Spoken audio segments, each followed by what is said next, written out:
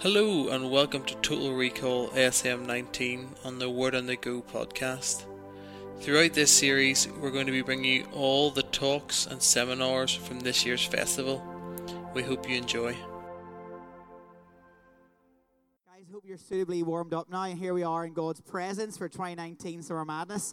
And we have, for our opening night, a good friend of Summer Madness now. He was here last year, and we're so grateful he's back this year. Put your hands together for Joshua Luke Smith, everybody. Oh, yeah, there he is. Thought he'd change his mind. Imagine if I had to do the talk, it'd all be leaving. Josh, very important. We have a young person to pray for Joshua tonight as well. Put your hands together for James, everybody. Woo! Oh, does James have a fan club out there? Oh. Yeah. Absolutely. James, tell us a bit about yourself. Where are you from? I'm from Orangefield Presbyterian Church. Any Presbyterians in the house? That is your cue. Oh, you're not all bad. You're not all bad. Not all bad. Absolutely. They're not all bad at all. James, what do you do with your life? Yeah, so I study hospitality in tech, so it's like restaurant and hotel stuff. And I also work part-time in McDonald's, so... Nice! Could you get us some cheeseburgers? Absolutely, yeah, certainly.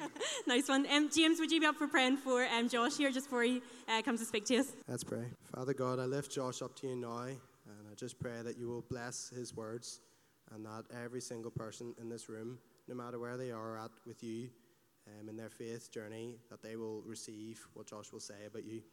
And I just pray for him and what he will do. In your name we pray. Amen. What's up, Summer Madness? How we feeling? We feeling good tonight? Come on. My name is Joshua. I'm not going to spend much time telling you about me because I have much more interesting things to talk about. I'll tell you two facts. The first one is this. When I'm not doing this, I'm in the studio, I'm on the road making hip-hop music. Any hip-hop fans in the house? Couple hip-hop fans in the house. The other very important fact is I'm wearing the brightest T-shirt I have ever worn in my entire life right now. I'm usually dressed in black T-shirts, but I'm repping Outside In. Anybody know about Outside In? Yes.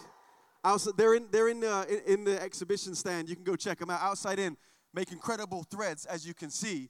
And every time you buy a piece of clothing from them, they give you something to give to someone who's homeless. They're taking streetwear back to the streets. So if you can go check them out, do that. There's tons of amazing people. But I'm excited to be here. I'm excited to be back here. It's the summer. Make some noise. It's the summer. Hey! All right. Make some noise if you just finished your GCSEs. Make some noise if you finished your A-levels this year. Yes, it's good. I was here last year, and let me say this. I had the most amazing time. You need to know this. When you're up here speaking, or when someone's here leading, we're not here just to do something or be a spectator to what's happening. We're here to receive. I'm in here with you, very excited for everything that God is doing amongst us, and I'm with you receiving it. You need to know that. I want you to make some noise for two groups of people before I get started. The first one is all of the people that made everything that you see here tonight happen. Can you make some noise for the Summer Madness team? Yes. Yes, and secondly, make some noise for your youth leaders and youth pastors who brought you here. Come on. Yes. All right. All right, let's get started. So I spoke on this stage a year ago, pretty much to this day. I was on this stage speaking. And one thing I know that unites this whole room is we've all been through something this year, right? We have all celebrated this year in one way or another. Some of us have grieved this year in one way or another. We have gained this year and we have lost this year. It's been 365 days and we've all been through something. And yet, here we are together again. Here we are gathered to feast on God's goodness. Here we are to celebrate a truth much bigger than ourselves and much bigger than our own stories. Here we are together to say, despite what we've been through, the story still isn't over. And for that reason, I feel proud of you, and I feel excited, and I'm eagerly in anticipation of what God is going to do, because this is 2,000 plus strong people ready to lean into a story that's going to change their culture. I told people that I was coming here this weekend. I said, I'm going to this amazing festival. It's wild. It's got madness in the name.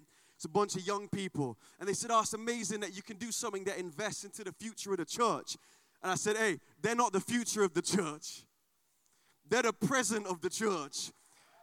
We're not waiting for you to grow up to become followers of Jesus who impact your culture. We're just running with you. We're all in this together, amen? So in the spirit of that, I'm going to get into the scriptures, and I'm going to look at a story tonight that Jesus tells in Luke 15. And this is, I'll be really honest with you, this is where I'm going tonight. This whole festival is based around Shaped and Stirred. My conviction is this, that unless we are shaped by the radical, unreserved, and unconditional love of God, everything else really fades into non-existence. Unless we meet God in his love for us, everything else, honestly, my friends, is a footnote. And so tonight, I want to start this weekend with us focusing in on the love of God and a story that Jesus tells, which is honestly the most compelling story that I've found in the scriptures. I come back to this story over and over again. I've been living in this story for the last few weeks, and it's been changing my life. And I've read it a million times before. A wise man of the faith, A.W. Tozer, said this: what we think about when we think about God is the most important thing about us. And the philosopher Blaise Pascal said this: God made man in his image, and then man returned the favor. What does that mean? We are on a constant journey of rediscovering God for who he's really like, who he really is, how he truly feels towards us. And when we understand that and experience that completely, we're changed forever. So this is the story that Jesus tells, and let's get into it. This is Luke 15. You can get out. I'm ready to see a glow of lights as I think you get your Bibles out right now. Luke 15, and we're going to start from verse 1. I hope this is all right. I'm not going to just read this scripture out and just preach. I'm going to go through this. I'm going to read it with you, and I'm going to stop at various parts that I feel like we need to pause on. Are you with me tonight? Yes? All right, here we go. This is Luke 15. The first verse says this: now, the tax collectors and sinners were all drawing near to him. All drawing near to Jesus. The tax collectors and sinners were all drawing near to him. That's an amazing way to start a story, because it says this: Jesus' audience was wild. And there was something about Jesus that was attractive to the people that the religious people found the most offensive. It begins with a statement that really should compel us to transform ourselves, to change ourselves, so that we could be people that the most unlikely people find compelling to be around. There is no one so offensive that God doesn't want to draw them to his table. Jesus was with them, and it says the Pharisees and the scribes, the religious leaders, they grumbled, saying, this man receives sinners and he eats with them. And they were saying that was like a criticism. And I want to say to you right at the start of Summer Madness, that should be our greatest compliment. That people would say of you, that guy eats with people we can't stand being around. The people that offend us, the people that upset us. This generation of young people, they're going to go seek them out, find them, love them, and be around them. There is no one so lost that God can't bring them home. And so often he uses us to be the representation of what he's like. All right, I'm going to skip right down to verse 11. That's the context. All these people, these rebels, these sinners, these religious leaders, they're all leaning in. And Jesus begins telling a story. And this is how he starts. He says this: there was a man who had 2 sons. And the younger of them said to his father, said to his father, Father, give me my share of your property. Give me my share. Give me what's coming to me. You got to understand the context of this. This is a young son saying to his father, Dad, I wish that you were dead. I'd rather have what you have than have you in my life. I'd rather have what you have than have you. It's the most offensive thing you could say to anyone, not just in the first century. It's the most offensive thing you could say to someone right now. I wish you were dead so I could access your wealth. I'd rather what you have than our relationship. But the father divided his property between them. Verse 12, the father divided everything he had between his 2 sons. Now, not many days later, the young son gathered all that he had, his inheritance. and he took a journey to a faraway land. And he squandered all that he had on reckless living. Everybody in this tent say reckless. He squandered everything that he had on reckless living. The word reckless simply means to act in a way where you're unconcerned with the consequences of what you're doing. That's what it means to be reckless. You're unconcerned with the consequences. You're unconcerned with what it turns out to be or how it looks. You're unconcerned.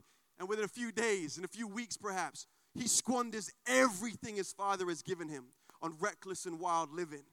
And I don't know about you. I don't know how honest we're going to get tonight, but I can tell you that I've been reckless many times in my life. I've lived like what I do doesn't matter, and there's not an effect, and there's not a consequence. I've treated people in my life in the way I speak to them, in the way I talk about them when they're not there. Like there isn't a consequence to my words. I pretend that life and death isn't in the power of the tongue.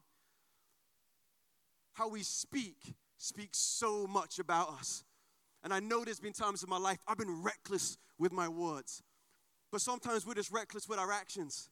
Sometimes we do things when no one's watching. And we just think, I don't really care about the consequences. Or I'm going to numb myself so much that I'm not even prepared to perceive that there are going to be consequences. Sometimes you hang around with people and they lead you to be a little bit more reckless because they've been living a bit reckless longer than you have. And you're in a group of people and everybody's acting reckless, so reckless kind of seems normal. And to even think about what your actions might do seems a little weird, so your lifestyle is just reckless. And what happens next in the story after his reckless living? And he's lost everything, all of his money. It says a severe famine rose in the country. A famine rose in the country. So people that had been preparing food, storing food, looking after food, they were okay.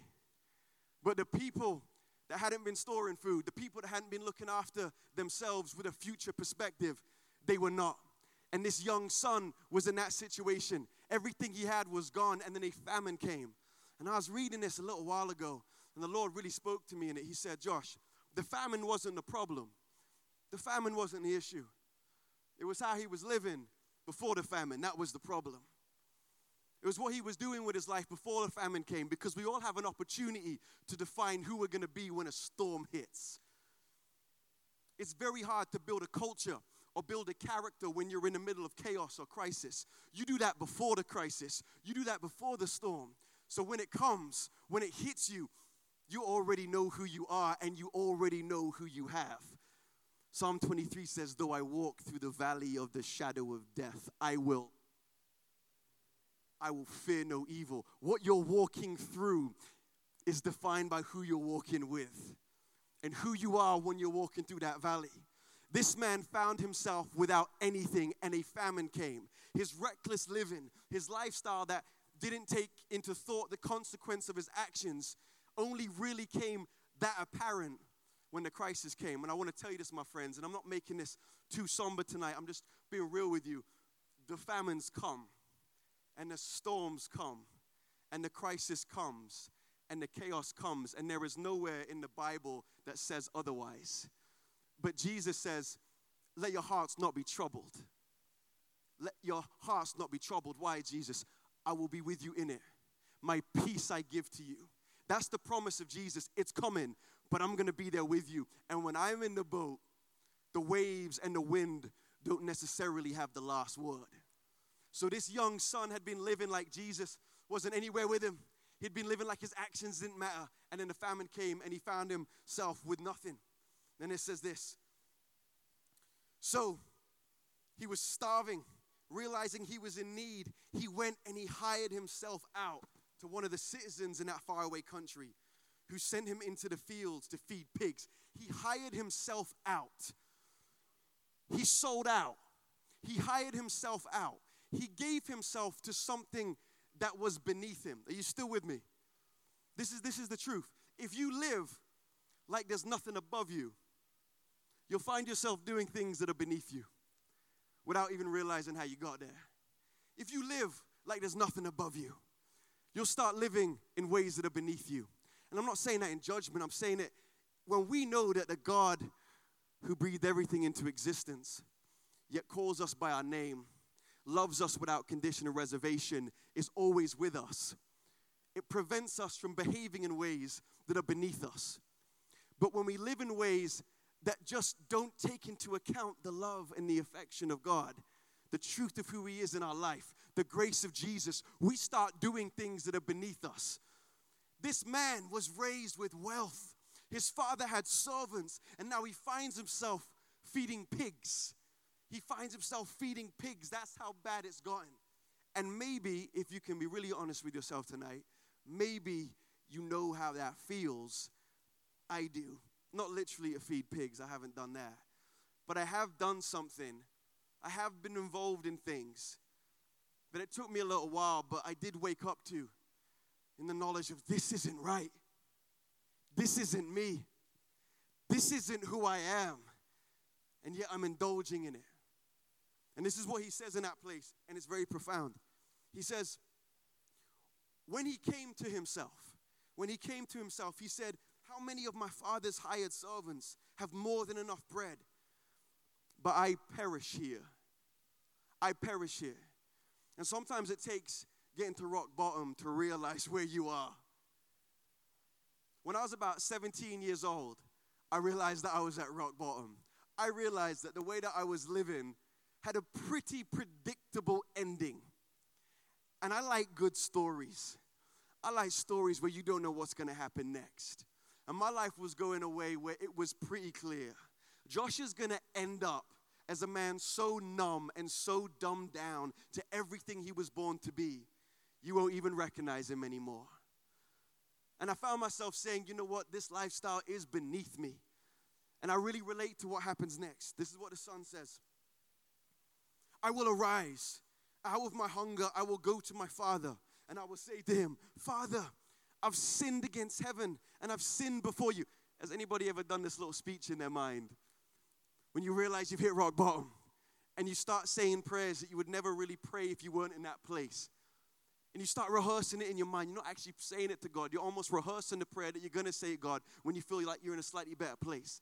And you're saying things that don't really ring true to who you are, but it's all you can say, all you can fathom and say. I will say, Father, I've sinned against heaven, against you. I am no longer worthy to be called your son, so treat me like a servant. And now he's feeling inspired. He's got his speech together, and he gets up.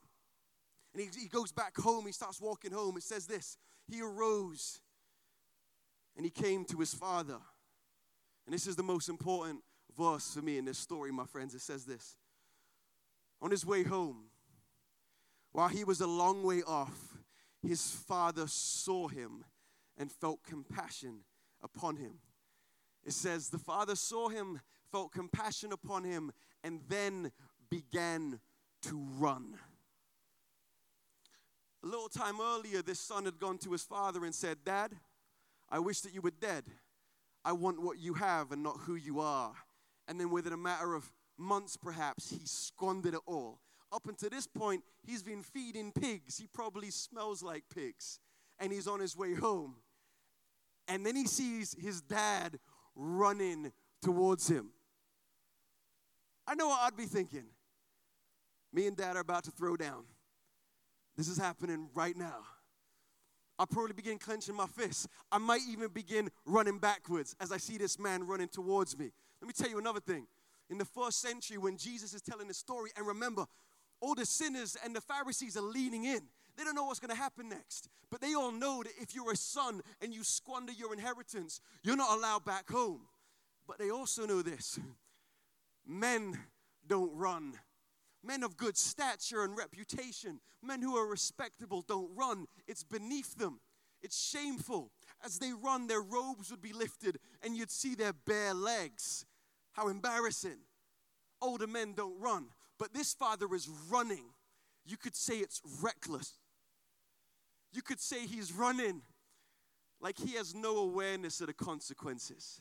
He just knows it's what he has to do.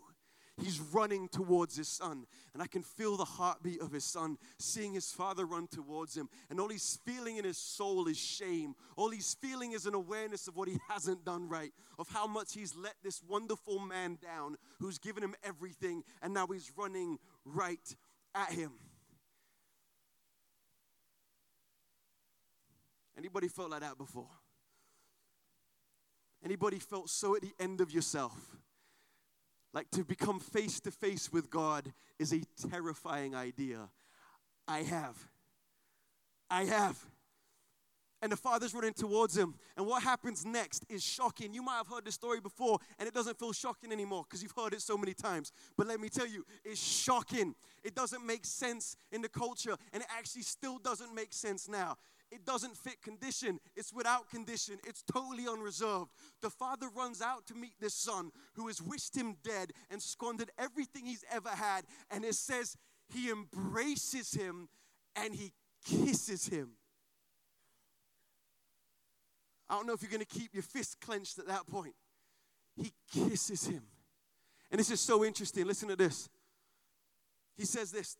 The younger son starts his speech that he's rehearsed. And I know what this feels like. You're just like, I got to get these words out. I've got to say these words because this is my peace. If I say these words, then you'll forgive me. If I say these words, then you'll understand. If I say these words, if I position myself so low down, perhaps the punishment will be less severe. I'm not worthy of this anymore. The younger son says this.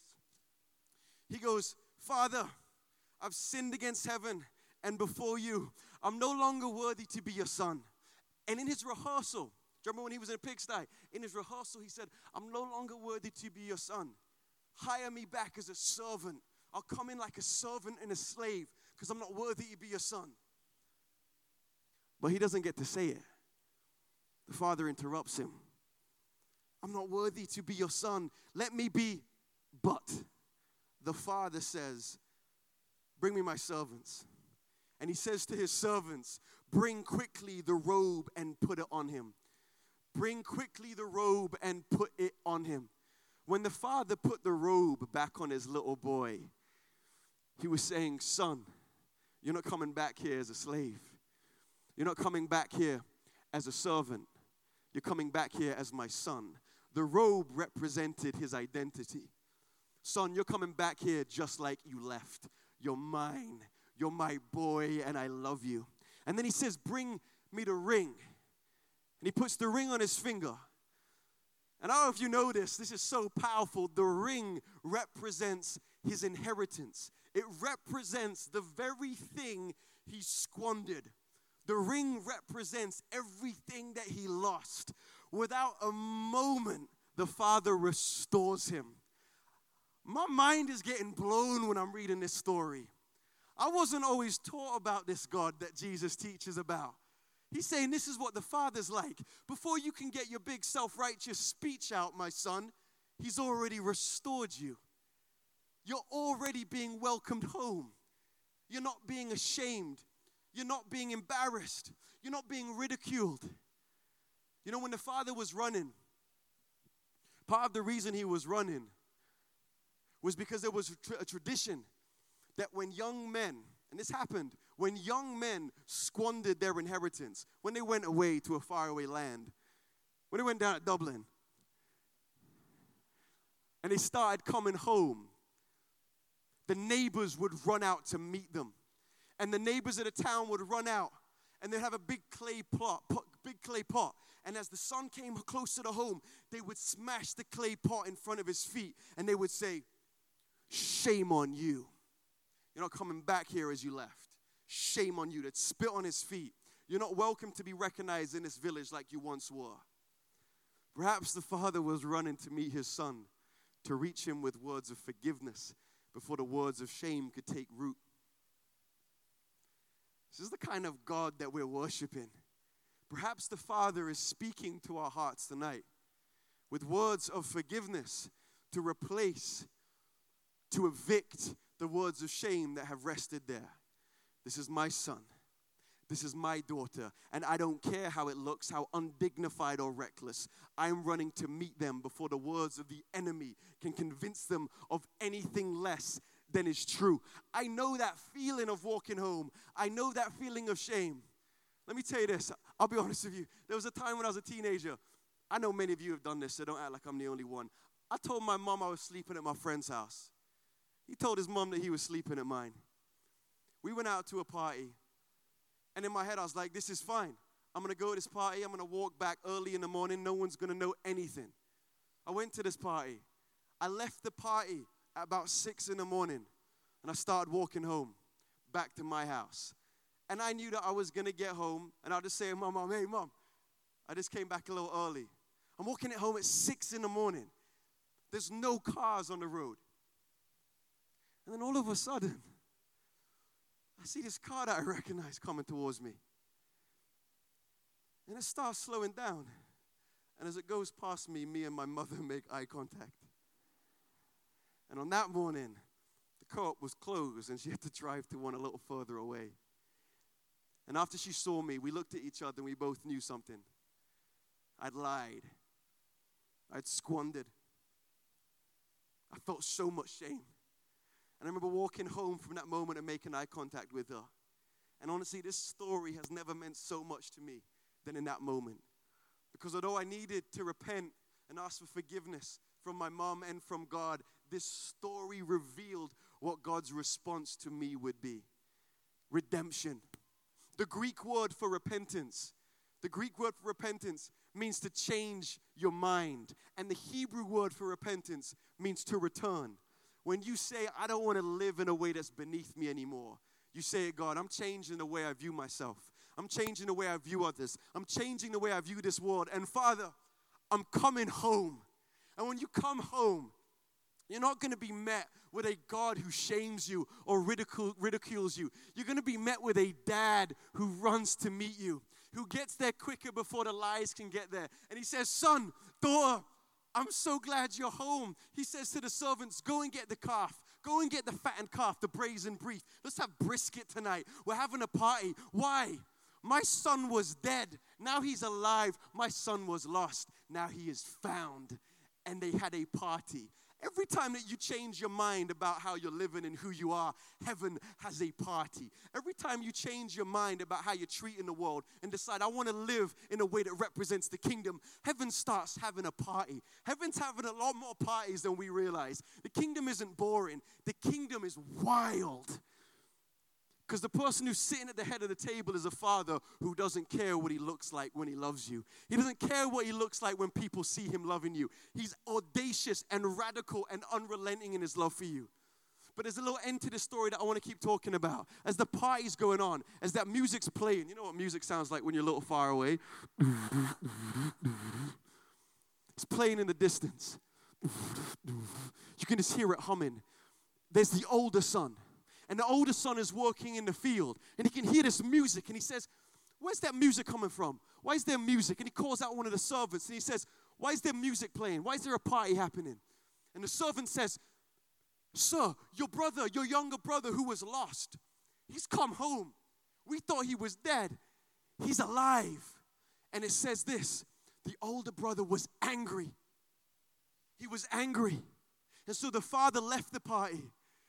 Dad left the party that he put on. The beef is smoking. It smells amazing. They're eating. But he leaves the party and he goes out to the field and he says to his older son, what are you doing out here?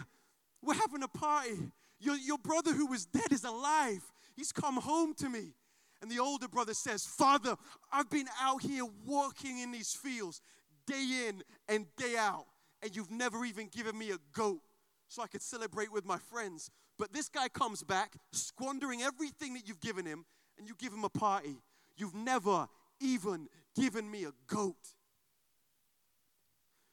But the story said in verse 12, when the father divided his property, he divided it between both of his boys. Verse 12. Jesus is such a good storyteller. He divided his property with the younger son and the older son. So this is what God said to me one day, my friends. I was looking at the scripture and I was like, this is so powerful. What are you saying, God? He said this, Josh, despite all the gold I've given you, all you see is the goat that you don't have.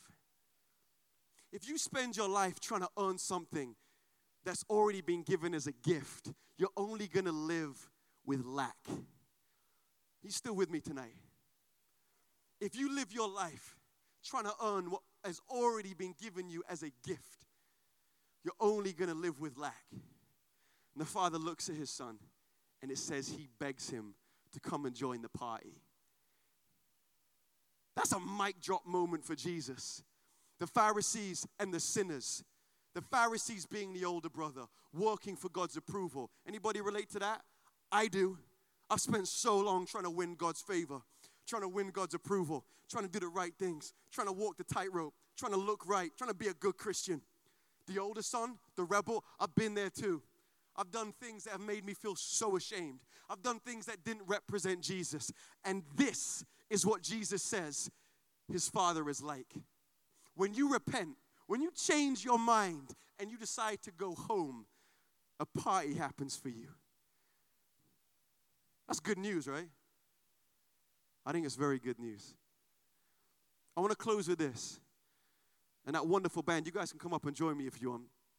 This changed my life. I read this story and I thought, okay, God, how can I receive this into my life? Is there anybody in this room that wants to receive this truth tonight in some way or another at the beginning of Summer Madness? You want to receive the truth of how God sees you and how he loves you.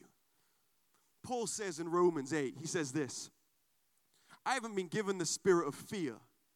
Summer Madness. We have not been given the spirit of fear. We have been given the spirit of adoption. And it cries out from within us, Abba, Father. The little kids in Jerusalem today say, Abba, Abba. It's their word for daddy. He says, you haven't been given a spirit of fear. You've been given the spirit of adoption that testifies, I have a dad. Can you throw that picture up that I sent you guys? Do you have that on you? Real quick. Let me see if this works.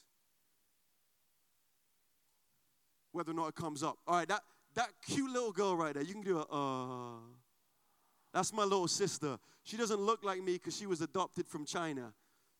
Can you send the next picture real quick? That's who she is last week after she got baptized. Let me tell you this. When Paul wrote those words about adoption, they had very, very powerful connotations. He was writing to the church in Rome, and the church in Rome had a system of adoption. Let me explain it really quickly. If you were a son or a servant in a house, that father could give you up for adoption if he didn't want you anymore. He would go to a court, and he would break his bond with you as a father, and you would be untethered and an orphan, all right? That's who you'd be. You'd be an orphan. You were once in a family, but you no longer are because you've been rejected. But there was a second step to this process. When another family would come to the court, and they would put a submission in to then adopt you. And the court would call on 7 witnesses. Everyone say 7. 7 witnesses. And 7 witnesses would come, and they would witness the judge in the court signing the papers that said, yes, you had been rejected by your family. You had been made an orphan. But here, in my presence, with these 7 witnesses, we can verify you have now been readopted. You've been adopted into a new house and a new home. And there was a very significant detail to the system of adoption in Rome as Paul wrote that message.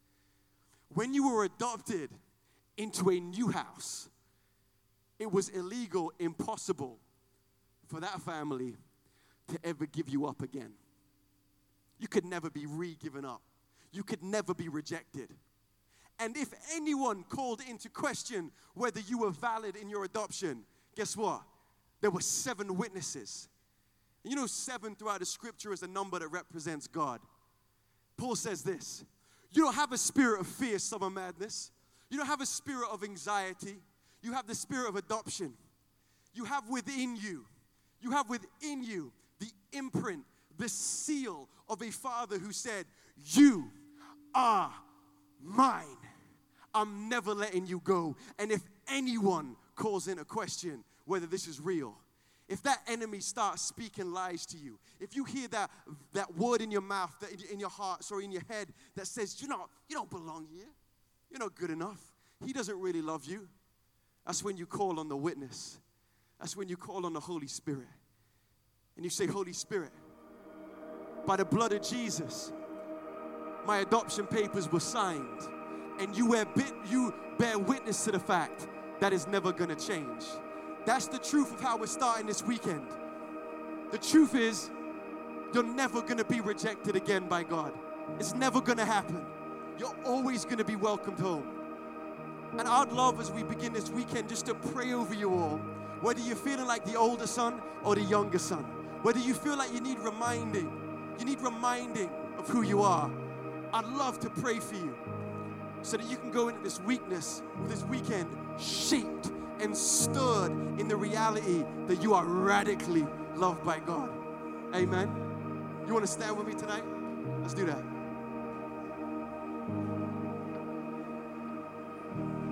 Let's pray together.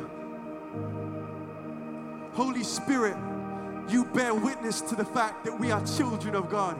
We are no longer slaves nor servants. You bear witness that the blood of Jesus sealed our adoption papers. Tonight, Lord, in this tent, 2,000 strong, we declare that truth. We are radically loved by God. Father, I pray over every single person in this room, every single person, Lord, I pray that your radical, unrelenting, unreserved, without condition love would be made known into their hearts. Lord, capture their hearts tonight. If you want, just breathe in. Take a deep breath in. Breathe in the love of God. You can say under your breath, I am loved by God. I am loved by God. That's the truest thing about you, my friend. That's the realest thing about you. You are loved by God. As we sing these songs, just allow that truth to take root into your heart. Every other part, every other word spoken over you is a lie. It's not true. You're welcomed home. Heaven's having a party. You can be at rest. Thank you, Father. Thank you, Father.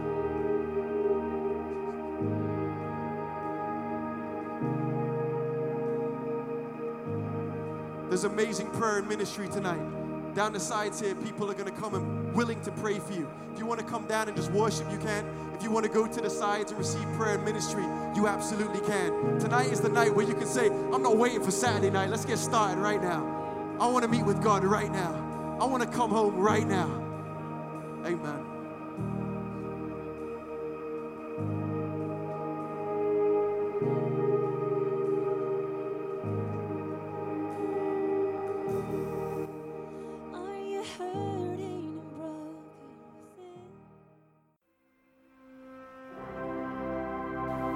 Thank you for listening to Word on the Go. For more information about the festival or to contact us, please visit us at www.summermadness.co.uk/festival or reach out to us across our social media platforms.